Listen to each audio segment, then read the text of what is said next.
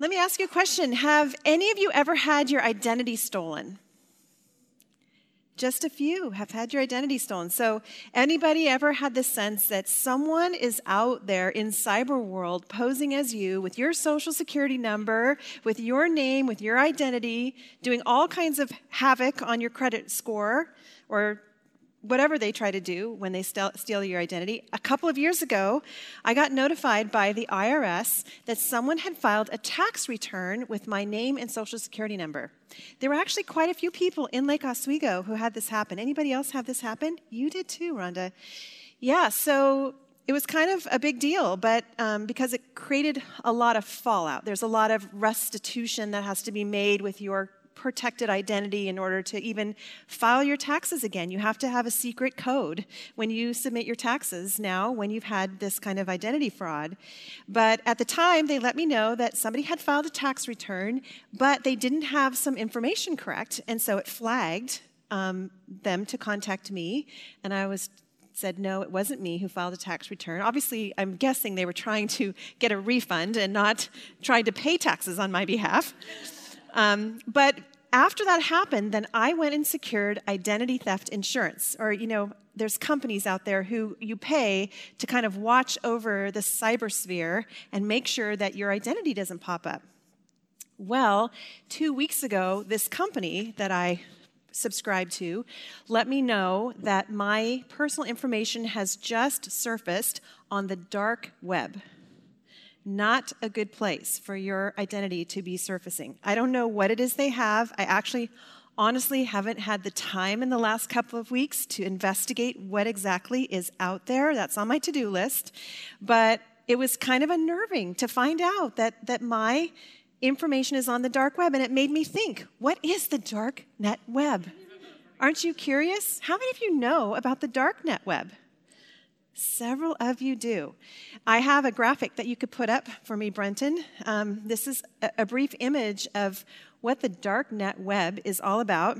It's a virtual world that is accessed through the World Wide Web. So the top of the iceberg there, that's the World Wide Net. That's the one that's above the line. That's what we all get on when we go to the internet. We type in www and we're on the World Wide Web. Well, there is a whole darknet. There's a whole other web system that is deep below what we see. It's called the darknet web, and you have to have special access to this web.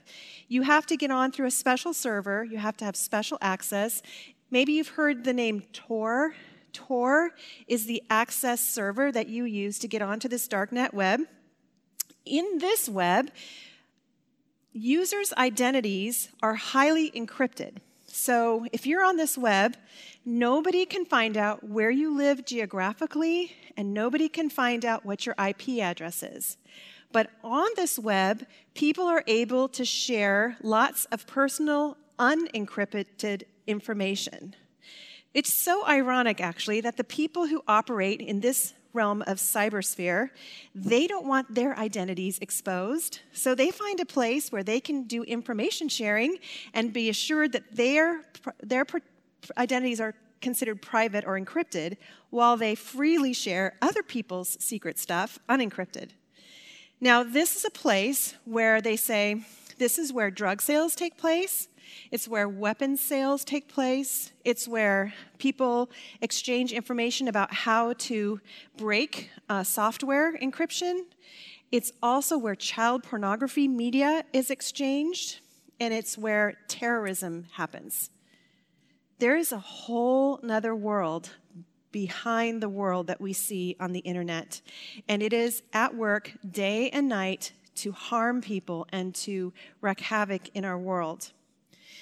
Now, when I learned about the darknet web, I thought about Satan's kingdom. That, too, is a world operating behind the scenes of the world that we live and see and live in, that is at work 24/7 to destroy people's lives and to wreak havoc in our world. We can't see Satan and his demons actively at work in many ways, but he is continuously at work to usurp God's power and authority in our world.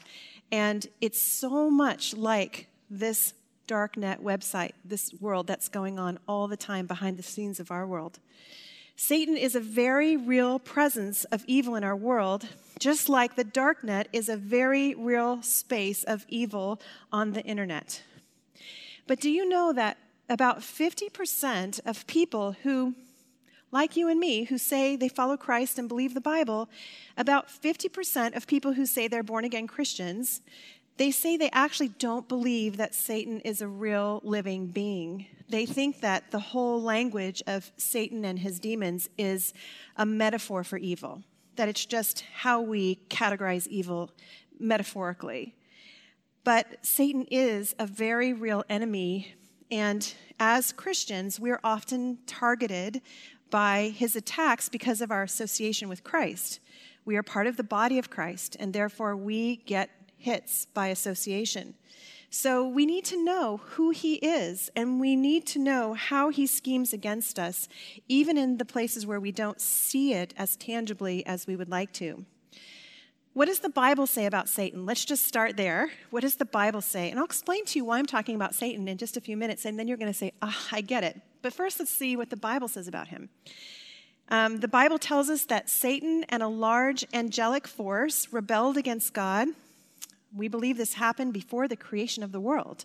There was some epic rebellion, some epic battle where Satan and a force of angels rebelled against God, and God cast Satan and his followers out of heaven. In Luke 10:18, Jesus said, I saw Satan fall from lightning, like lightning from heaven. In 2 Peter 2:4, he says, for if God did not spare angels when they sinned, but cast them into hell and committed them to chains of gloomy darkness to be kept until the judgment, and he goes on to say some other things. Clearly, we learn from that verse that angels did sin against God, and God cast them into some gloomy darkness to be kept until judgment. Then in Revelation 12:7-8, talks about now a war arose in heaven, and Michael and his angels fighting against the dragon. And the dragon and his angels fought back, and he was defeated, and there was no longer any place for them in heaven. So we have three places, at least in Scripture, where we get the sense that some epic battle occurred. There was fighting, Satan was involved, demons were involved, and God cast them out of heaven. There's some things that we can know about Satan from Scripture. One thing we can know is that though Satan is a terrible enemy, he's not omnipotent, which means all-powerful. God is omnipotent. He is all-powerful. Satan is not. He cannot do everything. He can only do what God permits. God allows him a certain place of dominion until the time of final judgment, and that's very limited in what he can actually do. His power is restricted. He's also not omnipresent, so where God is everywhere all at once, Satan is not.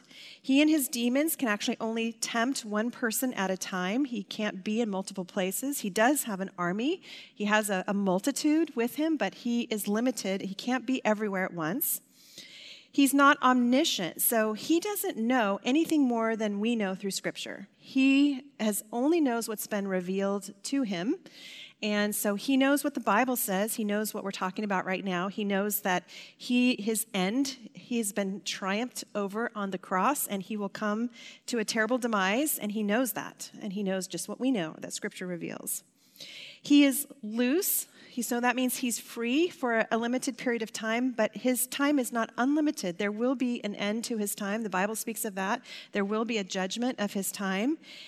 Because Jesus has triumphed over him on the cross, which, hallelujah, that's what we just experienced at Easter, the triumph of Jesus on the cross.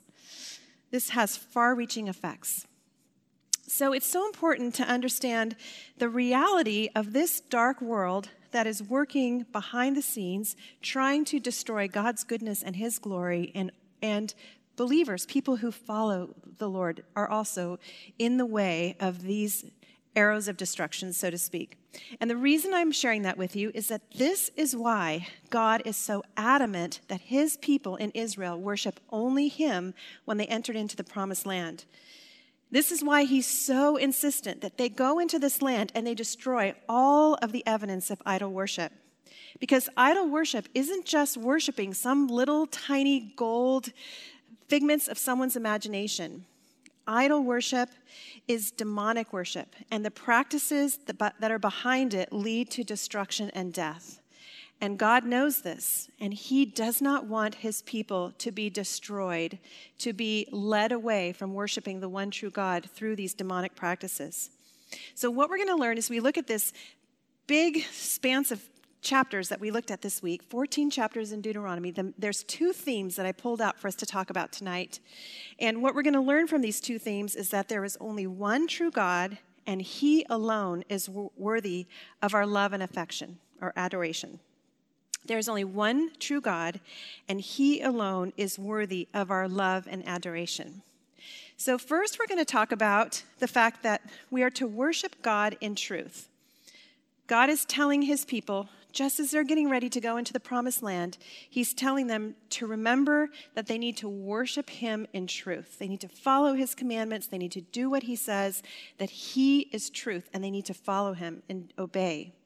But then the second thing that he's going to be telling his people is that they need to beware of cultural contamination. They're going into a land where a pagan nation of people have been living and worshiping their little g gods in many demonic ways, and there's contamination in the land, and he's going to tell them, you need to go and purge the land of this idol worship. It's a matter of life and death. So let's jump in and talk first about how we're to worship God in truth. The first thing that the Israelites needed to do when they arrived in the promised land is clear out all the idol worship. Chapter 12, verse 1, it says, "These are the statutes and rules that you shall be careful to do in the land that the Lord, the God of your fathers, has given you to possess all the days that you live on the earth. You shall surely destroy all the places where the nations whom you shall dispossess serve their gods, on the high mountains and on the hills and under every green tree. You shall tear down their altars and dash in pieces their pillars and burn their Asherim with fire. You shall chop down the carved images of their gods and destroy their name out of that place." So the Canaanites, they worshipped a multitude of gods and goddesses, but there were two in particular that they worshipped above and beyond everyone else, and one was named Baal, and his partner was Asherah. Those were the two that really got most of their worship. So they had these Asherah poles, and these poles were set up on the highest hillsides because they believed that the higher they could erect these poles, the closer they could get to their gods. So they wanted to be as close to their gods as possible. And these poles were sex symbols. They invoked the desire to worship their gods in a sexual way. And so they had temple prostitutes that would engage in relations with their people as an act of worship. But they also believed that big, huge green trees were also symbols of fertility, and so they also would worship their gods sexually underneath these big green trees, which is why God says, I want you to go in and cut down the poles and cut down these big green trees. They believed that Baal and Asherah were the gods of fertility, and so by worshiping their gods in this way, they were asking their gods to bless them by giving them many children and by making their crops, fertile and full of produce for their land. So this is why Moses is making it so clear that when they enter the promised land, they're going to see these statues up on the hills, and they're going to see these big green trees, and he's making it so clear that they are to go in and destroy them. Because God knows their propensity for idol worship. He knows that they're going to be tempted to engage in these occult practices if they don't purge the landscape of all of these visible reminders of these pagan deities. The devil is going to use anything idolatrous to try to tempt them away from worshiping the one true God. And we know that this is a people that is so prone to idol worship.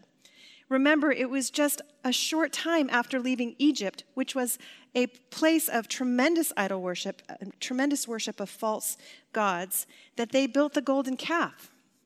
And he knows there are people who grumble and people who aren't so great about obeying God's word. And so he's giving them specific instructions. They must purge the land. Now, let's step back for just a moment and consider our own lives for just a minute. What about the landscape of our lives? What do we need to purge from the landscape of our lives in order to refine our focus on God? You see, we also are so easily distracted from God, and we're so readily fascinated by something else, by just about anything else, right? We only have so much time and so much attention in each day, and we can become so quickly pulled away from focusing on God just due to the realm of bombardment we get to our eyes and to our minds and to our thoughts. We are so easily distracted. Can you think about what distracts you from thinking about Jesus or from dwelling on his word? What objects do you look at each day that really steal away your inner peace, or they steal away your communion with God? Just think for a moment, what is on the landscape of your life that maybe needs to be torn down so that you have greater focus on the one true God? Consider your cell phone for an example. I mean, does it sit by your bed? Mine does. Is it the first thing you reach for in the morning because maybe, like me, your alarm goes off? So you grab it and you turn your alarm off, and then you have it in your hand, and then maybe that means then you look to see what emails you got overnight or what your friends are doing on Instagram, and that's how you've started your day. You've started your day in this realm of distraction, instead of maybe quieting your heart before the Lord and communing with him in his word and praying about the things that await you. Or maybe you sit at your computer and you check your mail and you check your daily calendar, or you pay some bills. And then as you're doing really good productive things, something catches your attention, and before you know it, you're on to your favorite shopping website and you're buying things that maybe you don't really need. And then maybe a moment later, you click on Facebook and you're on an adventure with your friend who's on vacation, and pretty soon minutes turn into half an hour and turns into an hour, and you're following all of your friends on Facebook and you're just kind of wasting time. And then maybe you toggle over to a game of solitaire and you think, I could beat my highest score. And an hour turns into 2 hours. And then something pops up on your screen that sort of elicits your attention. Before you know it, you've clicked on something that takes you down a rabbit trail of websites that you probably shouldn't be looking at and are really hard to back out of. You know what I'm talking about. Most of the time, these activities don't begin with a desire to expend time and thought and energy on useless or destructive things. We just get distracted for a moment, and then another moment. And pretty soon we're down a path we don't belong, and we're wasting time and energy and money and maybe even our dignity on something that just leads to shame and guilt instead of productivity and blessing in life. That's why Paul urges us in Ephesians 4:27, he says, to give no opportunity to the devil. What high places of godless activity do you need to remove from your life? What distractions do you need to tear down? Where are you giving the devil an opportunity to build a stronghold in your life? God's first commandment is that you should have no other gods before me. God is the one true God, and there is none like him, and he deserves to be worshiped in the way that he prescribes. This is what Moses was exhorting the Israelites about. He said, in verse 4, he said, "You shall not worship the Lord your God in that way, but you shall seek the place that the Lord your God will choose out of all your tribes to put his name and make his habitation there. There you shall go, and there you shall bring your burnt offerings and your sacrifices, your tithes and the contribution that you present." See, in the wilderness, he spent 40 years with the Israelites, and God taught them exactly how to worship him in spirit and truth. They were to worship him in the exact places that he told them, with the specific offerings that he ordained for the forgiveness of sins. You remember, we've been studying this all year. He has given them so much detailed instruction about how he is to be worshiped. So in verse 13, he says, "Take care that you do not offer your burnt offerings at any place that you see, but at the place that the Lord will choose in one of your tribes. There you shall offer your burnt offerings, and there you shall do all that I am commanding you." See, the pagan nations, they they worshiped many gods and goddesses. They worshiped wherever they wanted, all over the landscape. Like we said, there were the poles and the high places set up, so they went wherever they wanted. And they worshiped with whatever sacrifices they decided they wanted to give. There was nothing specific guiding them. It was whatever was right in their own eyes. And so they actually even worshiped with their own children. They actually burned their own children in the fire to worship their gods. And God said this was an abomination to the Lord, and Israel was not to worship like these pagan nations. He says in verse 31, "You shall not worship the Lord your God in that way, for every abominable thing that the Lord hates, they have done for their gods. For they even burn their sons and their daughters in the fire to their gods." Well, instead, Israel's God has established one altar of sacrifice. You remember, because we've studied it, remember the tabernacle. There's one altar of sacrifice. There's one high priest who can bring the offerings into the most holy places. God told them exactly which animals to be sacrificed for which sins that they committed and what time of year it all needed to happen. There was no mistaking. There was no making stuff up. He had it all planned out for them. And then on top of that, his Shekinah glory was shining over the tabernacle, illustrating that he was with them. His presence was with them. They didn't need to go up to the high places to get close to their God. God dwelt with them in their camp. He led them all along the way. He was with them. All they needed to do was obey his instructions, which were crystal clear, and they needed to keep their focus on God and obey his word. And then he says they would be so blessed. They would have such an abundant life in the promised land. The truth is, and this is a truth for us as well, that we must worship God in spirit and in truth. That's how we worship God, in spirit and in truth. The word worship actually means worthship. It means ascribing worth to God.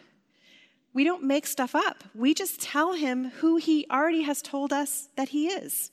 We repeat back to him who we know him to be. We ascribe worth to him, and we acknowledge that he's worthy of praise. And God is actively seeking people who worship him in spirit and in truth. I love 2 Chronicles 16:9, which says that the eyes of the Lord range throughout the earth to strengthen those whose hearts are fully committed to him. God loves to be worshiped, and he looks throughout the whole earth, and he's looking for you and for me. Our eyes turned toward him. Are we worshiping him? Are we acknowledging him? Are we knowing him? Are we praising him? He's looking for those who believe his word and who will bow before him and who will ascribe him worth. He's looking for those who want to know him and want to worship in truth. I think that's why Jesus, fast forward to the New Testament, I think that's why he took a pretty profound detour one day when he was walking from Judea to Galilee. He knew that there was a woman from a community who was an outcast, and he knew that she would be at a well on a hot day fetching water, not when everyone else was fetching water, because she had a hard life. But he knew that in her heart, she wondered, how do I worship God? Because the Samaritans worshiped one way and the Jews worshiped another way. And I think she was perplexed. I think she wanted to know, how do I really worship God? And so Jesus meets her at the well, and he tells her in John 4, he explains it to her in verses 23 through 24. He says, "But the hour is coming and is now here when the true worshipers will worship the Father in spirit and truth, for the Father is seeking such people to worship him. God is spirit, and those who worship him must worship in spirit and truth." So how do we do that? How do we worship in truth? Well, we worship the one true God that we know from Scripture, and we don't worship a figment of our imaginations. God has told us in Scripture who he is. Back in Exodus 34:6-7, we know he is merciful and compassionate and gracious. He's kind, he's slow to anger, he's abounding in steadfast love and faithfulness. He keeps steadfast love for thousands, he's forgiving of sin. He's told us who he is, and we've seen his characteristics play out in his relationship with his people. So when we worship him in truth, we acknowledge this is who God is, and we praise him for his actions that flow out of his character.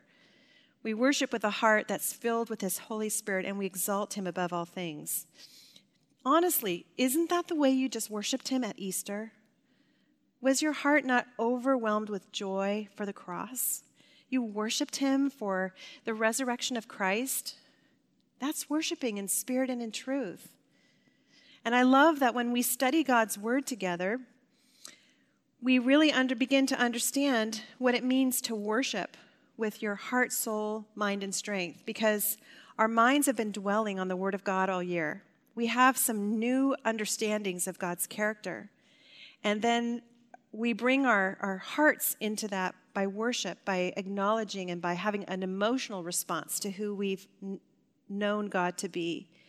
And then we bring our whole being into worshiping him in such a way that involves our bodies as we might raise our hands or stand, our minds as we're thinking about who he is, our hearts as we're appreciating what he's done personally for us. It becomes a whole body worship experience. And it's unlike anything else. And it's so accentuated when we're deep and rich in the study of his word. I mean, has your life been touched this year by your study of the Pentateuch? I've talked to so many of you who've said, I didn't want to do this study. The Pentateuch is boring. I don't like the Old Testament. And then I'm hearing you say, I have learned so much about God this year. I am so excited about what I've learned. This is changing my relationship with God. In 2 weeks, we're going to have a party. Next week is our last lesson. And then in 2 weeks, we're going to have our fellowship sharing. And we're all going to bring food. And we're going to have tables in here, and we're going to have an evening just of sharing. What has God taught you this year through his word? What has he done in your heart? How has it impacted your relationship with him? And it's going to be an evening of doing just this, worshiping him in spirit and truth. We're going to sing, and we're going to testify together, and we're going to be so encouraged. I'm so excited and looking forward to that night. We're going to practice this. Well, let's talk about the next part where he talks about beware cultural contamination. Because in Deuteronomy 13, Moses points out that there are 2 tactics that the enemy uses to draw God's people into idolatry. And so he says, you need to beware of Satan's schemes, and so that you can avoid being caught up in them. The first tactic that he mentions is human curiosity. He says in verse 29, when the Lord your God cuts off before you the nations whom you go in to dispossess, and you dispossess them and dwell in their land, take care that you be not ensnared to follow them after they have been destroyed before you, and that you do not inquire about their gods, saying, how did these nations serve their gods, that I also may do the same? Maybe it's a form of voyeurism, but people have such a fascination for how other people live their lives. We do, don't we? I mean, isn't it kind of why we slow down on the road when there's an accident? We kind of want to see what happened. There's so many ways in which we have this strong sense of human curiosity. My son, Adam, is one of the most honest and upright people I know. I don't think I've ever caught him telling a lie or ever perceived a dishonest bone in his body. But he has a fascination with watching documentaries about people who do horrific crimes. It is disgusting. You know, the worst of the worst. And I sometimes come into his room at night and I see him watching these horrific documentaries. And he just says, I'm just so curious about what causes someone to make decisions to kill or mutilate or do something horrible to someone else. It's so far beyond him. I think he actually has a secret desire to have been like a forensic detective, but he is just fascinating with this. But curiosity is actually indicative of intelligence. When children have an aptitude for learning, they're inquisitive and exploratory, and then you know that a child has a really keen intelligence. So it's understandable that intelligent people are innately curious. But there are some areas of human knowledge that are just too dangerous to investigate. And God wants his people to be wise about what is good, but innocent about what is evil. Human curiosity can lead us into temptation and sin, and it can be an opportunity for darkness and evil to set up residence in our hearts. My friend Barb, who's one of our leaders, was sharing tonight that when she was on a grand jury, they wouldn't actually tell her some of the details that were part of the cases she was looking at because they didn't want those images or even those descriptions to be permanently implanted in her mind. They were so horrific. Now, for Israel, God knew that his people were going to be curious about how the Canaanites worshiped their gods, and they would be tempted to investigate their practices. And he knew that this would eventually cause them to adopt the practices of the very people that they were supposed to expel from the land, even though God had been warning them over and over and over again not to do that. God is omniscient. He knows all things. He knows the future. He knows their propensity for temptation. He knows his enemy, Satan, who's going to be working to lure them away from worshiping the one true God.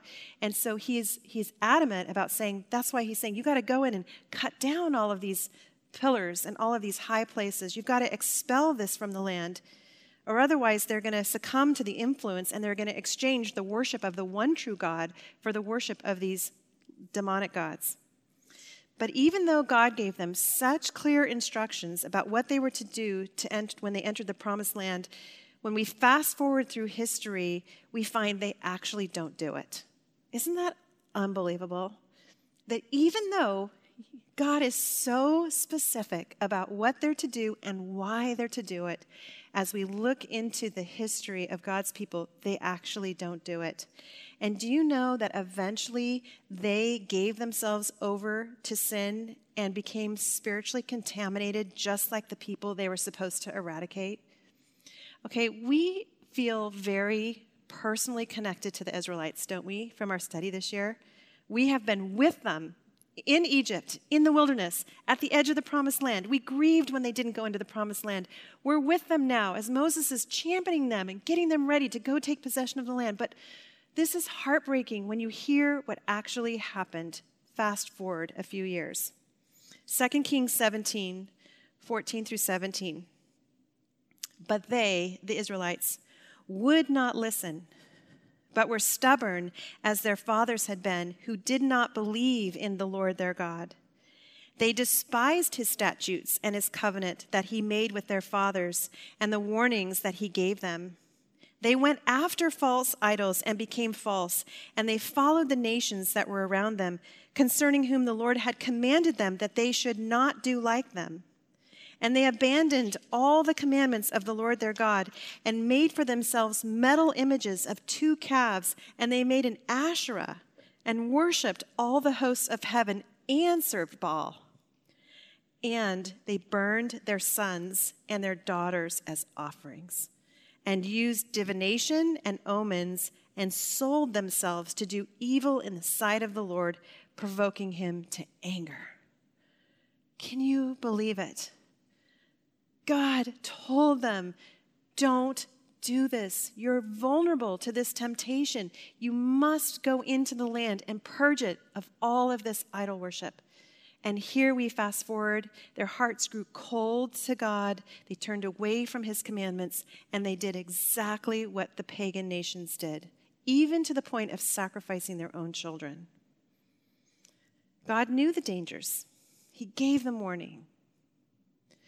Well, the second thing that God warns them against is to beware of temptation from prophets, from fortune tellers, from divinators. He says in chapter 13, if a prophet or a dreamer of dream arises among you and gives you a sign or a wonder, and the sign or wonder that he tells you comes to pass, and if he says, let us go after other gods, which you have not known, and let us serve them, you shall not listen to the words of that prophet or that dreamer of dreams, for the Lord your God is testing you to know whether you love the Lord your God with all your heart and with all your soul. So, going a little bit forward in Israel's history, whenever Israel would stray from their faith, God would send a prophet. And a prophet would be anointed by his Spirit to speak his exact words.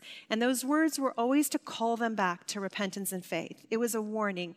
Come back and believe and return to the God that you have known and loved in order to escape judgment or to be exiled. And so there were prophets who were anointed by God's Spirit, but there were also false prophets, Some of the false prophets had been true prophets who then got carried away with themselves and began to add to what God had said, and so they ended up speaking falsehoods. And some of them were just false prophets to begin with.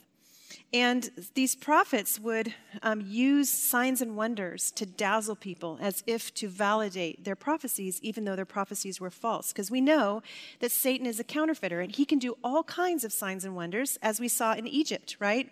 In front of Pharaoh, that they could imitate a lot of the powerful things that Moses and Aaron were doing. So God challenges his people that they're to root their experience in the Word of God. They're to hold on to his Word. They're to hold on to his revelations. And sometimes we too encounter spiritual things that are used to test our faith. They're used to cause us to discern and to stand firm on the Word of God. I have an experience with this. I grew up working in my dad's hardware stores. And when I was 16, I was working after school, and I was working on the weekends, and I got to know many of his regular customers really well. And there was a man, I think his name was Bob. It's funny, I can't remember his name, but I think it was Bob. And he was a painter, and he always wore these white overalls. It seems like every time he came to the store, he had these white overalls on, and they were all splattered with different colors of paint. And he was such an interesting man, but he was a house painter and a psychic, fortune teller. He actually read people's palms. And so I was at the cash register, and so every time I would get his money, he would grab my hand and he would say, "Let me read your palm." And I'd be like, no, I don't want you to read my palm. But he kept persisting, and then one day I was away from the cash register and he grabbed me and he said, "Come on, let me read your palm." And I said, "All right." So he read my palm. Do you know that I remember everything he said? Everything. I remember he told me what my favorite color was, which actually was not right. He told me how many times I would be married, how many children I would have, what I love to do with my spare time, and he told me how I was going to die and how long my life would be. I'm not even going to tell you the details of what he said because I don't want you to know the things that I know. I wish I didn't know them. But what was really interesting is I've never forgotten, I can't remember his name, but I've never forgotten what he said. And he showed me the lines in my hand and how each line, what it meant. Fast forward into my early years of marriage when my husband and I were in deep distress and I wanted to leave my husband. I remembered my palm reader. And I remembered that he said I would be married twice. And I thought, well, see, it's my destiny. I am destined to divorce this husband and to find another husband because that's what my palm reader said. Now, I'm a believer, right? So I'm not actually willing to act on that. But I'm going through the throes of distress because I'm wondering, was this true? Is this true that I'm going to divorce my first husband and find a second husband? And I went through this agony in my spirit over this thing, and the Lord was so clear with me. He was like, no, you need to stay with your husband. I am doing a work through you in this marriage, and I'm doing a work in Bob, and I have a plan for you. And so I anchored myself down on the Word of God. But I remember what a test it was. I remember the struggle. And God says, don't do this. Don't go to fortune tellers and divinators and palm readers and tarot card readers. Don't do it. Anchor your life on the Word of God. It will become a curse to you if you do. So God's Word has to triumph over all because His Word is truth and His Word never changes. He is a rock, and He is the rock that we anchor our lives upon. So the truth that I want us to learn is that God's stern warnings are actually meant to save our lives. They're meant to save our lives. They were meant to save the Israelites' lives. God calls His people to obey for one reason. He knows there's an epic battle raging. He knows that in the heavenlies there is a real enemy who is working behind the scenes to tear down, to shame, to destroy, to criticize, to discourage. that God's people are targets, that we are vulnerable to temptation. He knows our weaknesses. God knows this is happening behind the scenes of our lives. And his warnings to us are literally like life preservers thrown to a person who's gone overboard of the Titanic. In the depth of the ocean, drowning in temptation and sin and all kinds of yucky stuff. And his warnings are life preservers to say, I'm not here to be a killjoy. I'm here actually to save your life. But unfortunately, we as human beings, we have such a strong penchant for living on the edge. We live on the edge of consecration and culture. We live on the edge, consecration being our devotion to God, our dedication to spiritual growth and maturity and holiness, and culture being that pole of culture. You can put the image up, Brenton. This is what I imagine, living on the edge. Rather than fully devoting ourselves to growing in our spiritual faith and maturity, we're always tiptoeing to the edge of culture, seeking to be relevant, seeking to be contemporary. But too often, we're too prone to embrace our liberties and to dabble on the very edge of sin and temptation. Maybe this becomes evident in how much alcohol that we drink. We have freedom to drink in Christ, but we dabble too close to the edge of what a unbelieving person would drink and dabble into drunkenness or dabble into addiction. Or maybe it's in the kinds of movies that we watch. We're not careful enough about things we put into our minds, or the kinds of friends that we socialize with, or the foulness of language that we use when we don't think anyone else is around and listening to us, or the way we discuss contemporary issues or don't discuss contemporary issues because we don't want to offend. There are so many ways every single day where we're just sort of living on the edge. And maybe it shows up in the things we buy or the places that we go or the thoughts that we entertain. Where in your life do you find that you're just living on the edge of consecration and culture? How are you dabbling in darkness? You're trying maybe to prove to yourself that you can handle it. You've got this under control. You can skirt as close to the edge as you want because you're strong enough not to go over the other side. How are you being tempted to compromise your values? Or how are you becoming comfortable with things that used to shock you? In what area of your life do you need to take a step back and draw a new boundary line for yourself?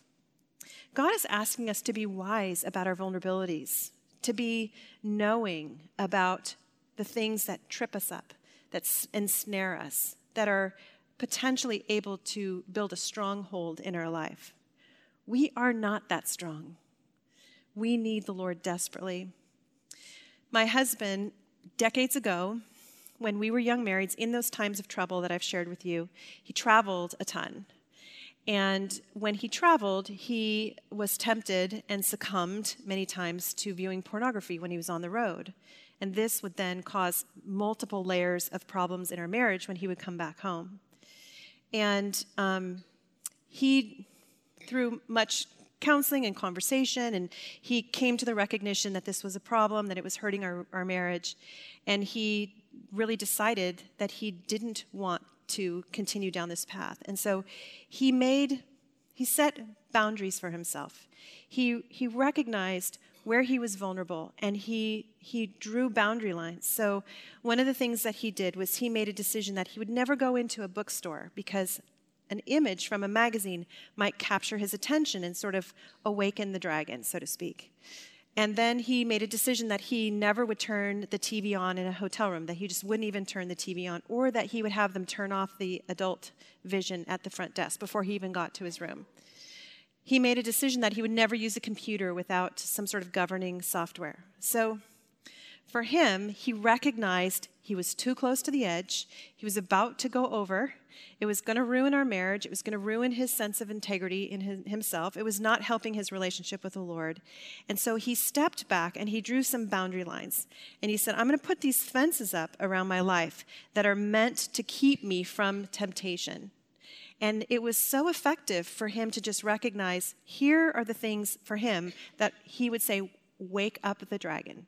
And my job is to try to keep that dragon asleep. And the Bible tells us we're to flee sexual immorality. We're to flee temptation. All through Scripture, God tells us, run, flee, step back, go the other way. Don't dabble in the darkness. You're not as strong as you think you are.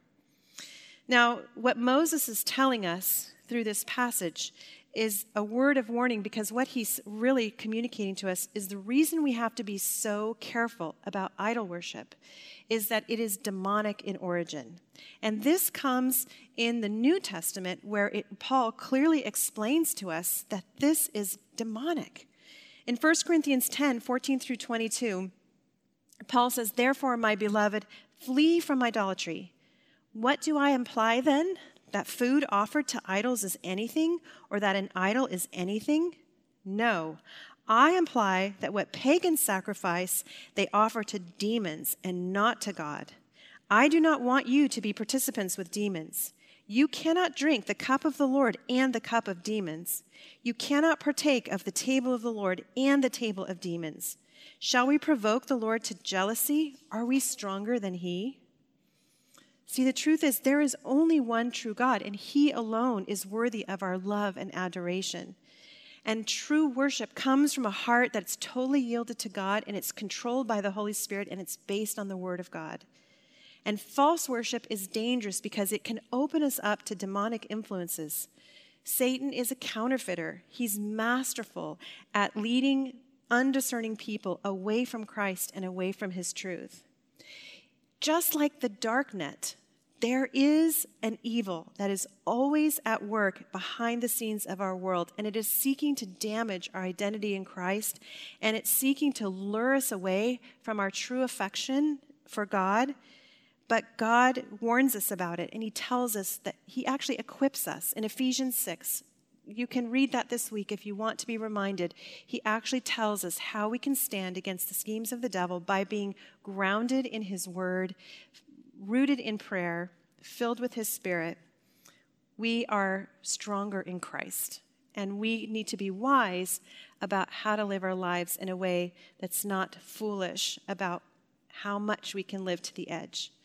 And so how will you guard your heart and mind against the deceptions of the devil and devote yourself fully to the love and adoration of the one true God? Where are you vulnerable? And what will you do about it? Will you think about that this week? Will you stand and let's pray as we go out to our groups?